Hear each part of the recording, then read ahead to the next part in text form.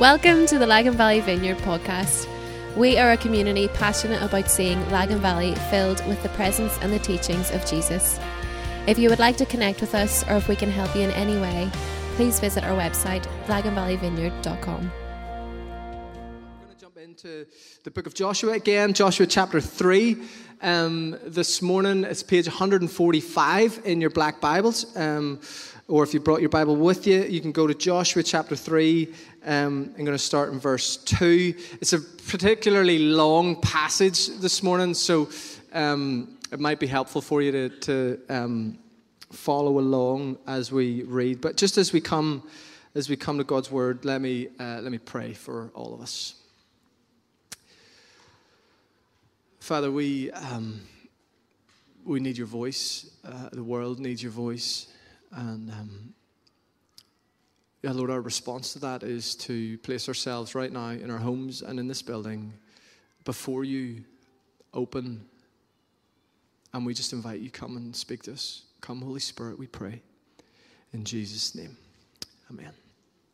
This is Joshua chapter 3, starting in verse 2. It says, after 3 days, the officers went throughout the camp, giving orders to the people. When you see the ark of the covenant of the Lord your God and the Levitical priests carrying it, you are to move out from your positions and follow it. Then you will know which way to go, since you have never been this way before. But keep a distance of about 2,000 cubits between you and the ark. Do not go near it. Joshua told the people, consecrate yourselves, for tomorrow the Lord will do amazing things among you. Joshua said to the priests, take up the ark of the covenant, pass on ahead of the people. So they took it up and went ahead of them. And the Lord said to Joshua, today I will begin to exalt you in the eyes of all Israel, so that they may know that I am with you as I was with Moses. Tell the priests who carry the ark of the covenant, when you reach the edge of the Jordan's waters, go and stand in the river. Joshua said to the Israelites, come here and listen to the words of the Lord your God. This is how you will know that the living God is among you, and that he will certainly drive out before you a whole list of people. Verse 11. See, the ark of the covenant of the Lord of all the earth will go into the Jordan ahead of you. Now then, choose 12 men from the tribes of Israel, one from each tribe. And as soon as the priests who carry the ark of the Lord of all the earth, set foot in the Jordan, its waters flowing downstream will be cut off and stand up in a heap. So when the people broke camp to cross the Jordan, the priests carrying the ark of the covenant went ahead of them. Now the Jordan is in full flood all during harvest.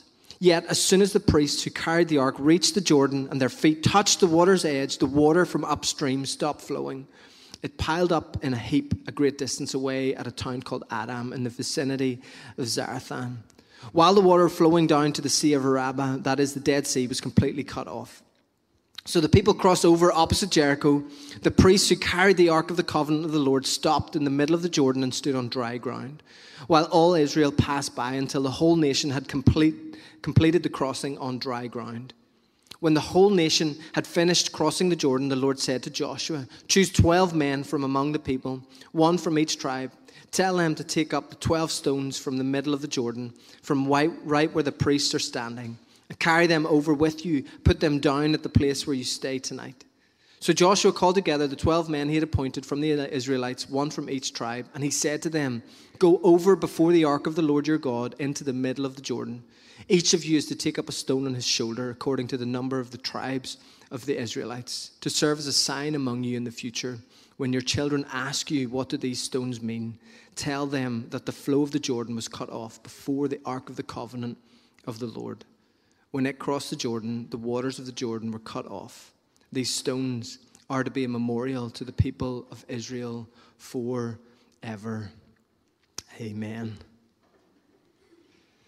So things for Joshua, things for the people have started to get pretty serious. The story is picking up pace. We began a few weeks ago in Joshua 1 looking at this idea that every time in the history of God's people he wants to do something new or take some people somewhere new, it always begins with an encounter with God, where God meets a person or some people and tells them some things. That's happened in chapter 1. God has spoken to Joshua and he has helped the people prepare. Last week we looked at the story of Rahab when the spies went into the city of Jericho. And Amy, as she taught last week, reminded us that the truth is God is doing something. The challenge for us is that when that is unveiled, will we be surprised by it or will we be ready for it? I don't know about you, but when Amy said that last week, that really kind of arrested me.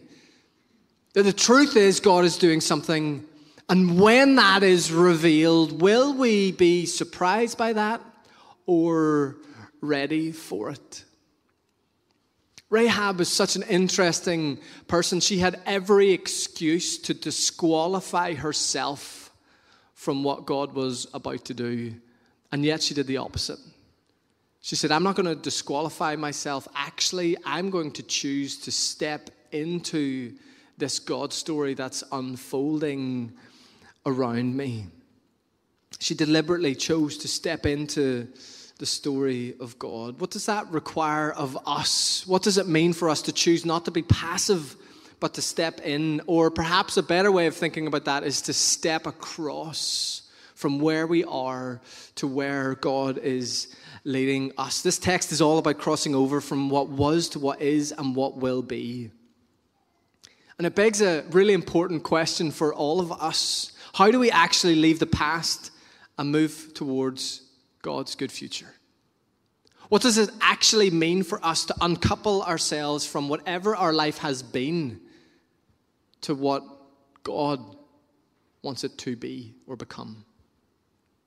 Depending on your relationship with the past, that can be either a exciting, scary, positive, negative. My experience for most of us is, though, no matter how difficult, traumatic even our past has been, stepping into the unknown is really, really difficult. It's really scary. I've said this many times. For so many of us, we actually prefer familiar dysfunction to unfamiliar freedom. We prefer a life that we know, even if it's broken and messy, than some unknown that God maybe is whispering to us about stepping into. How do we leave the past and move towards God's future? I'm going to resist the temptation of the bunny trail of Northern Ireland when we come to that question. Such an important question. What does it look like for us to say that was that? But what is God saying? And where is He going? And how do we move towards that thing? How do we actually do this? Verse 3, the officers of the camp moved through everyone, telling them, when you see the ark of the covenant of the Lord your God and the Levitical priest carrying it, you are to follow it. Then you will know which way to go, since you have never been this way before. It's such an interesting line Joshua finishes with. You are to spot the ark, follow the ark, because only when you're following it will you know which way to go, because I'm taking you somewhere you have never been before. That's really rare in our lives. Like new houses, new jobs, new family members, new communities, all sorts of new things. Really, once you've kind of lived a few decades, you realize that external new normally means internal same. Like, the thing around us can look really, really different, but stay there long enough and you bump into the same old you. The same issues, the same problems, the same challenges. Well, one of the traps, I think, particularly for our younger generation, is we're convinced that new external surroundings will result in new internal realities. And the reality couldn't be further from the truth. Wherever you are, there you will be. But Joshua says to these people at this time, you better learn how to follow this thing, because God is taking us somewhere we have never been before. I hope something in your heart or spirit resonates with that, and I hope it sounds like good news. We need somewhere we've never been before. It was funny when we talk about kind of emerging from COVID and pandemic to endemic and all this kind of stuff, and like, could we get back to some sort of version of February 2020? You know, if that's true, we're doomed, right? Like, I don't know if you remember what was actually going on in wider society in December 2019 and January and February 2020. The world was a bit of a mess. Chronic anxiety, depression off the charts, everybody utterly confused. Like, if our hope is that somehow we'll return to some version of what was in the past, there is no hope at all. My prayer for all of us is that with God's help, we would have the courage to follow him somewhere we have never been before. And my suspicion is that would be the first time for any of us. That's why things like Nua are so important. We actually want to see in our lives something that we've heard of but never experienced. Then you will know which way to go, since you have never been this way before. You see, when Moses led the people in the wilderness, they had a pillar of cloud by day and a pillar of fire by night. And the cloud and the fire represented the presence of God. And that's what the people followed. Whenever the cloud moved, they moved. Whenever the fire moved, they moved. Whenever it stayed still, they stayed still. They had been formed into a way of depending upon the presence of God and following it wherever it would lead. They don't have a cloud or a fire anymore. They have this thing called the Ark of the Covenant. It's this kind of box that holds the law that God gave to Moses. It's got some manna in it. It's a few other artifacts. And the artifacts and the content aren't really the point. They're really important, but they're not the point. The point is that the Ark represents the presence of God. Crossing over requires us to have a singular focus on the presence of God. How do we leave the past and move into a future that we have never lived in? We have to learn how to prioritize, see, and follow the presence of God. That would be so easy for us if we had a box that a couple of people carried and we just followed it, right? Like if Chris and James landed up here and they got the box on and we're like, it's going this way, and it'd be very easy for us all to go, right, follow them.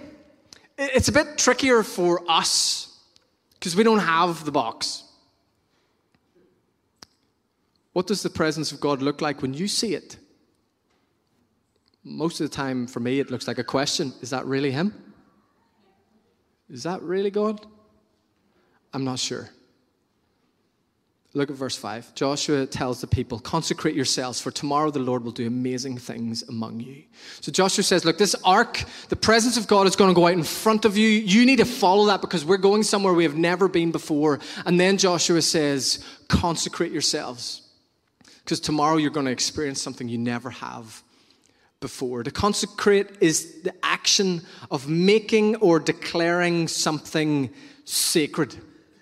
That's what consecration is. It's making something sacred. I wonder what springs to your mind when you think about the word sacred. What is sacred? What do you think sacred is? Perhaps like me, you relate to the late great Meatloaf who cried, "Is nothing sacred anymore?" What's sacred? Buildings? Artifacts? Books? The closest I could get this week, actually when I was chatting with Dana over dinner, but this was vows. I kind of feel like my marriage vows, they're sacred. I couldn't really get much further though. Like what's sacred? My kids maybe? Joshua tells the people to make themselves sacred. When was the last time you felt sacred? Got out of the shower in the morning and went, sacred.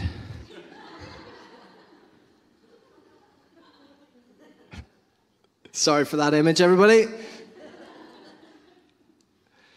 You see, we have been actually formed with a completely other lens. That we're actually worthless. It's really hard whenever you have a lens that's the opposite of what God's is. It's like a paralyzing effect on your spiritual formation. Because God's trying to get you to understand that you're sacred and you're stuck under the weight of feeling worthless. Joshua says, you need to consecrate yourselves. You need to make yourselves sacred. Why? Not so that we could run around thinking we're awesome. Couldn't be further from the truth. It's so that we could see correctly. So that we can see correctly. You see, there was a pretty intense list of things that the people had to do in order to consecrate themselves. They had to wash themselves, they had to wash their clothes, they had to abstain from all kinds of things, including sex, and they had to confess their sins to each other. This is all part of the process of them becoming sacred. Why?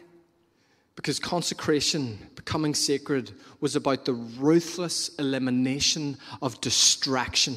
In consecration, we get clarity. In consecration, we set down our own lenses, our own thoughts, our own habits. In consecration, we strip ourselves of all of that stuff and we say, God, show me who you are so I can see myself. And therefore see you. Show me who you are so I can see myself and therefore see you. Consecration gives us clarity. So what is your life focused on? What's your life focused on? What do you spend most of your time looking at? Any of you get ashamed when you get that little report of the hours and the minutes per day? What's your life focused on? In the absence of a box, our need for clarity is only amplified. There are a million things every day vying for our attention and our devotion, and it is in consecration that we learn to see, and it is only when we can see can we follow. It is only when we learn to see that we can learn to follow. Leaving the past, moving into God's future requires us to relearn how to see. And that requires us to let go of some things and to become, yes, sacred. The story goes on and gets a bit mad. Verse 8, God speaking to Joshua, he says, tell the priests who carry the Ark of the Covenant, when you reach the edge of the Jordan's waters, go and stand in the river. Tell the guys carrying the box, when you reach the edge of the Jordan's waters, go and stand in the river. We find out later in the text that the river is in full flood. It's in full flood. I don't know if you noticed the Lagan last weekend, but a river in flood is an awesome sight and typically to be avoided, right? It's also worth pointing out that for most of the year, the Jordan was a really easy river to cross. 90% of the year, you could walk across the Jordan at almost any point and you'd get your ankles wet, but not much else. God tells Joshua and the priests and the people to cross the river at precisely the worst possible time to go and cross the river. I wonder how many of you can relate to God's voice like that in your life. Like when God shows up and speaks to us, often we go, are you for real? Like, have you any idea what's going on in my life? Do you know what's going on in my family right now? Have you seen what the last 6 months has been like? We've just finished a pandemic and now there's a flipping war and now you want to talk to us about other things? It would seem, if you pay attention to the story in the scriptures, that almost every time God speaks to anyone, there's a long list of very justifiable excuses that they have. There is no such thing as the ideal time for us to prioritize the voice of God in our lives. God tells them to cross the river at precisely the worst possible time.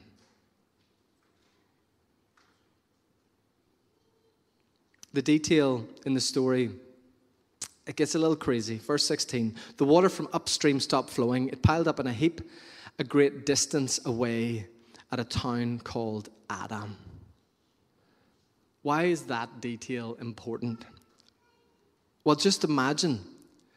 The priests are moving towards this river in flood. Now remember, they aren't the guys that were involved at a leadership level when the people left Egypt. This is a whole next generation. They might have been kids. They might not have been born yet. But you can be pretty sure they've been told and retold and told and retold the story of the plagues, the let my people go, the leaving, being laden with Egyptian riches, and then finding out that Pharaoh changed his mind and he sent his whole army after them, and they get stuck at the Red Sea and they all thought they were going to get slaughtered. And then Moses lifts up his hands and his staff and the waters part in front of them and they cross on dry land. So they've heard this story, they know this story. I can almost guarantee you they were expecting that story. They moved towards this raging river, kind of maybe nervously waiting for Joshua. Does he have a staff? I don't think he has a staff. What's he going to do if he doesn't have a staff? Maybe his hands will be okay. It'll just be hands, both hands. Both hands will make this river kind of part and we'll step into it. This is all going to be okay. And they step in and Joshua doesn't move and their feet are wet and the river is raging and they're like, okay, Joshua, anytime you like. And Joshua's smiling at them going, yep, go on, keep going. What do you mean? The river is still flowing. 19 miles away, the river stopped. The miracle happened the moment they stepped in the river. They just couldn't see it yet. How about that for a test of your faith? Just to give you an idea of how much water they might have had to kind of walk through, it's roughly about 11 miles of the River Lagan between the Island Arts Centre and the mouth of Belfast Lough. Adam is 19 miles away. So the amount of floodwaters between the Island Arts Centre and Belfast Lough twice has to flow through their legs as they continue to get deeper and deeper into this water. Imagine standing in the Lagan outside Cutter's Wharf and needing to wait for that amount of water to pass through your legs and not get swept away. They step into the river, first a foot, then another foot, ankle deep, shin height is coming over their knees. I can't help but wonder how many of them were filled with fear and doubt, but they keep going and the water keeps rising. How deep did they have to get before they realized God was with them? How deep do we have to get before we realize God is with us? You see, oftentimes, if you're like me and God's whispering to you about some mad thing, you're kind of like, okay, show me that you're with me and then I'll go. It just doesn't seem to work like that. Go and I'll show you I'm with you. It's a totally different life. Go and I will show you that I am with you. The miracle happened the moment they stepped into the river. It just took a while to arrive. We don't have time this morning for me to tell you the story upon story upon story of me living that story out, where I find out after the fact that God had done something mad that I had no idea about, but it was coming for me as I continued to follow Jesus. There is something about being in deep water and then discovering that God is with you, does something to you that can never be done in any other way. Why does God do that? It's a great question. Why? Why is it like that? Why can't it be some kind of assurance here and there and there and there and there? Why do we have to get into deep water before we realize that He's there? Because God designed you to be dependent upon Him. And the Christian life only makes sense when we are. This was never supposed to be moral control. Just be a good person. That's really what Jesus wants. The people of God were always supposed to be a people who were radically dependent utterly on the presence of God at work among them. We are supposed to give our lives to impossible things. It's the whole point. And our faith and our Christianity gets so boring when we reduce it to read the Bible in the morning, go to church, and try to be a good person. It is supposed to cost. It is supposed to require you to have moments where you're like, if you're not real, I am getting swept away.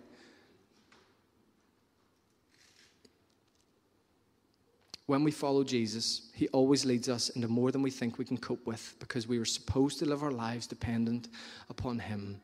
Leaving our past requires us to stand in rivers. It requires us to stand in rivers. It requires us to get ourselves into water that if God is not real and he does not show up, we will get swept away. I wonder today, what river is God asking you to stand in? When we learn to stand in rivers, we learn what it means to be the people of God, a people full of faith and courage who are utterly dependent upon his presence among them. Consecration helps us to see. Standing in rivers helps us to be. And finally, the story ends with this kind of mad kind of detail about they crossed the river. It's all gone really well. And then Joshua's like, find me 12 of the biggest lads you can and send them back into the middle of the river to get the biggest stones they can and bring them over here for us to build a memorial. Verse 6 of chapter 4 says, these stones are to serve as a sign among you in the future when your children ask you, what do these stones mean? Tell them that the flow of the Jordan was cut off before the ark of the covenant of the Lord. These stones are to serve as a sign among you to answer the questions your children will ask in the future. To be a sign of the faithfulness of God. They build a memorial so that their children will know the story of God in their lives. We've talked about this many times over the years here, that legacy is such an important word for the people of God. We were designed to live with a lens beyond our lifetime, to plant trees that we would never sit in the shade of, to be selfless and sacrificial. God commands his people to remember over and over and over and over again. Remember, remember, remember. Because when we don't remember, we settle for religion absent of power. God calls us not to a nostalgic, back in my day kind of remembering. It's more of a remember who I am and what I have done, so that your hearts would be refilled with courage to say yes to the new ground I am calling you into. The people of God have always left behind familiar places to move into new places that have life and freedom for everyone attached to them. Artifacts of earth and stone were aids to anchor and re-anchor the people in the story of what God had done, what he was doing, and what he would do. Slight side note. This is one of the reasons why I keep telling you to bring one of these with you. Not because there's magic in the paper. It's just that when you pick one of those up, it does something different to your soul than when you pick one of these up. I mean, I'm glad that I have an app on here that if I had a crazy morning, I can play an audio version of the Bible in my car as I rush to a meeting. But my days aren't the same whenever I do that versus whenever I am up early in a quiet corner with this.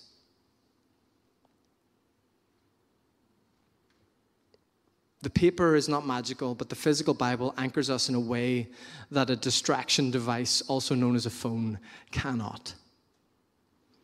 I found this week when I was preparing this talk. Just about legible on the back. There's a corner missing, but you can see an M. And then below that it says Masters, 11 Lena Street, Conswater, Belfast, Northern Ireland. It's my grandfather's Bible from around the 1932, 3, somewhere around there. I can't see that, but it's gone in the pencil.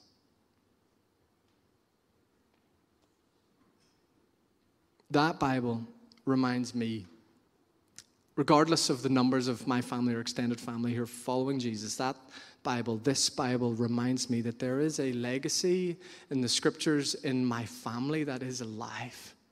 And one day, my hope is that my grandkids or great-grandkids will be somewhere with this. Good luck trying to achieve that with an old iPhone. Artifacts of earth and stone and paper and ink anchor us in the real world. We live in a digital age. So much of our lives are now lived detached from real things. You know this, I hope, that you can't actually have a real friendship through one of these. I mean, they say the word, but it doesn't mean that. Don't get me wrong. Technology has brought lots of benefits into our world and into our lives, but when was the last time you asked yourself what it cost? When my grandfather died, one of the most bittersweet things we did as a family was to walk through the then empty house. And every piece of furniture had a story attached to it. Reminded us of who they were, and how they were, and who we are. And our now house is full of all of that furniture. We have a wall in our house with, the kids call it the ancestor wall, and it has a photograph of my grandfather and his brother from around 1930. And then there's a photo of my great-grandfather and his wife from around 1920. And then there's a photo of my great-great-grandfather taken around 1900.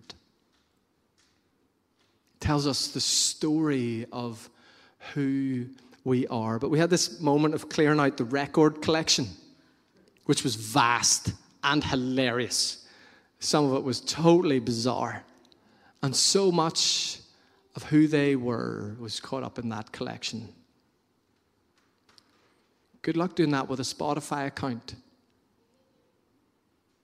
We are losing something that is really important for us to be humans when we unhinge ourselves from the real world and dive headfirst into the digital one. This isn't a set all your phones on fire sermon, but it is, what are the artifacts in your life of earth and stone and paper and ink that anchor you in the real world? And what role do they play in your life of telling and retelling the story that you are dependent upon? Perhaps it could be the beginning of a revolution in your soul where you say no to the chronic distraction and dissatisfaction that sneaks in the back door of our digital age, a revolution that anchors itself in the greatest story ever told, where Jesus didn't just cross a river, he dove head first into death itself and rendered it powerless. If we are going to leave the past and go somewhere truly new, we need to consecrate ourselves to learn how to see. We need to stand in rivers to learn how to be. And we need to tell and retell ourselves the story of God that will keep us free. How do we actually do this? We learn to see. We step into whatever river God has placed in front of us, and we tell and retell ourselves the story of hope that we find ourselves in, regardless of how bleak the world around us gets. If you're able, will you stand?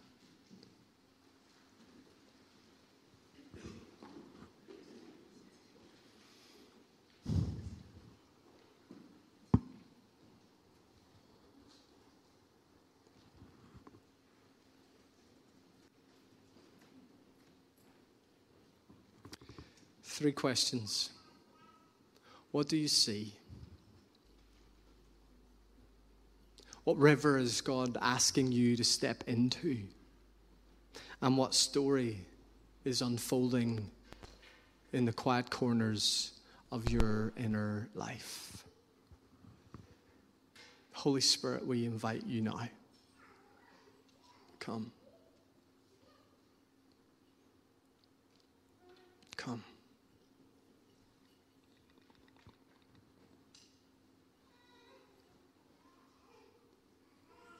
We welcome you. We wait on you. Come.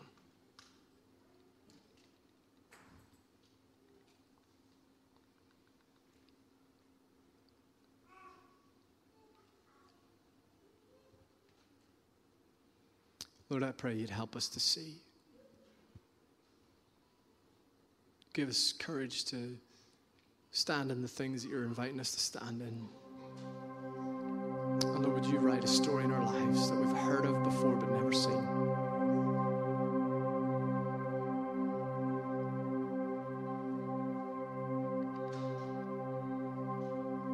In Jesus' name we pray.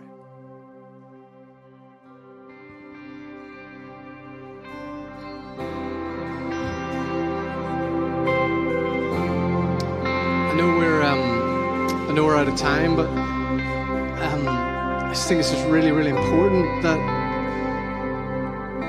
the good future of the kingdom of God was always supposed to be embodied in earth, in blood and bone.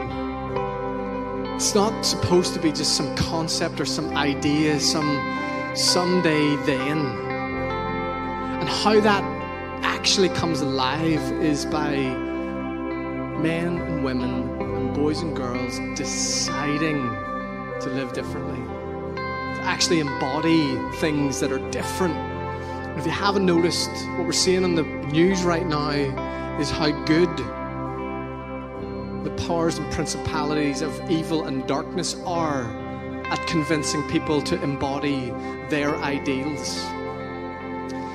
When Peter preached at the very beginning of the church, he went to a passage in Scripture where he said, when the Holy Spirit comes, your old will be full of dreams and your young will have vision. That the fruit of the Holy Spirit at work in our lives will be the ability for us to see differently, to see a future that is different from our past. That's who we've always been as the people of God, and sometimes we forget that, and sometimes we need reminded of that. And there are people in this room who for years have been digging away because they see the world differently. And it's important for us as a church to recognize that and to bless that.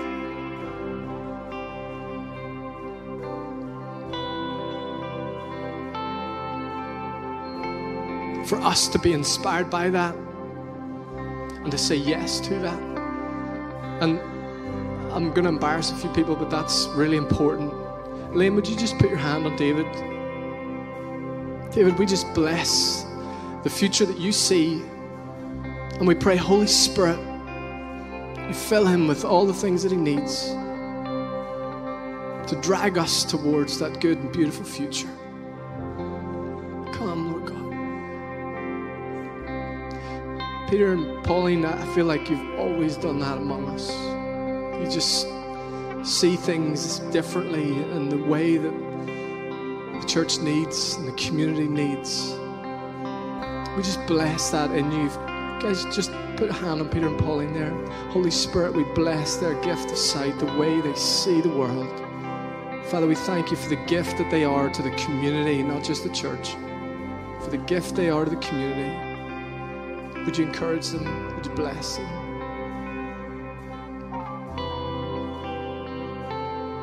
Thank you, God. Thank you, God.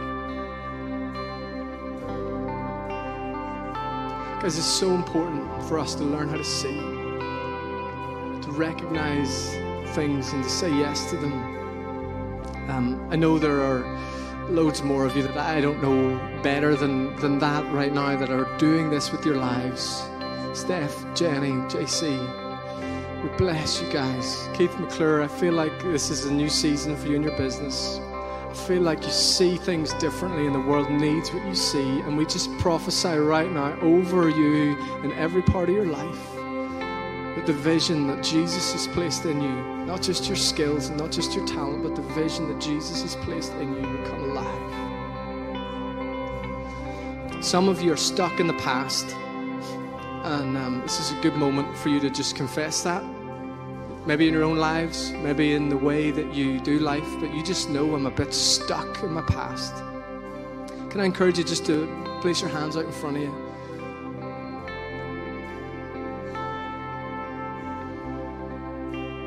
Father, I pray right now, would you release these dear people from their past? Release them. Release them, God. Give us eyes to see and courage to follow. In Jesus' name we pray.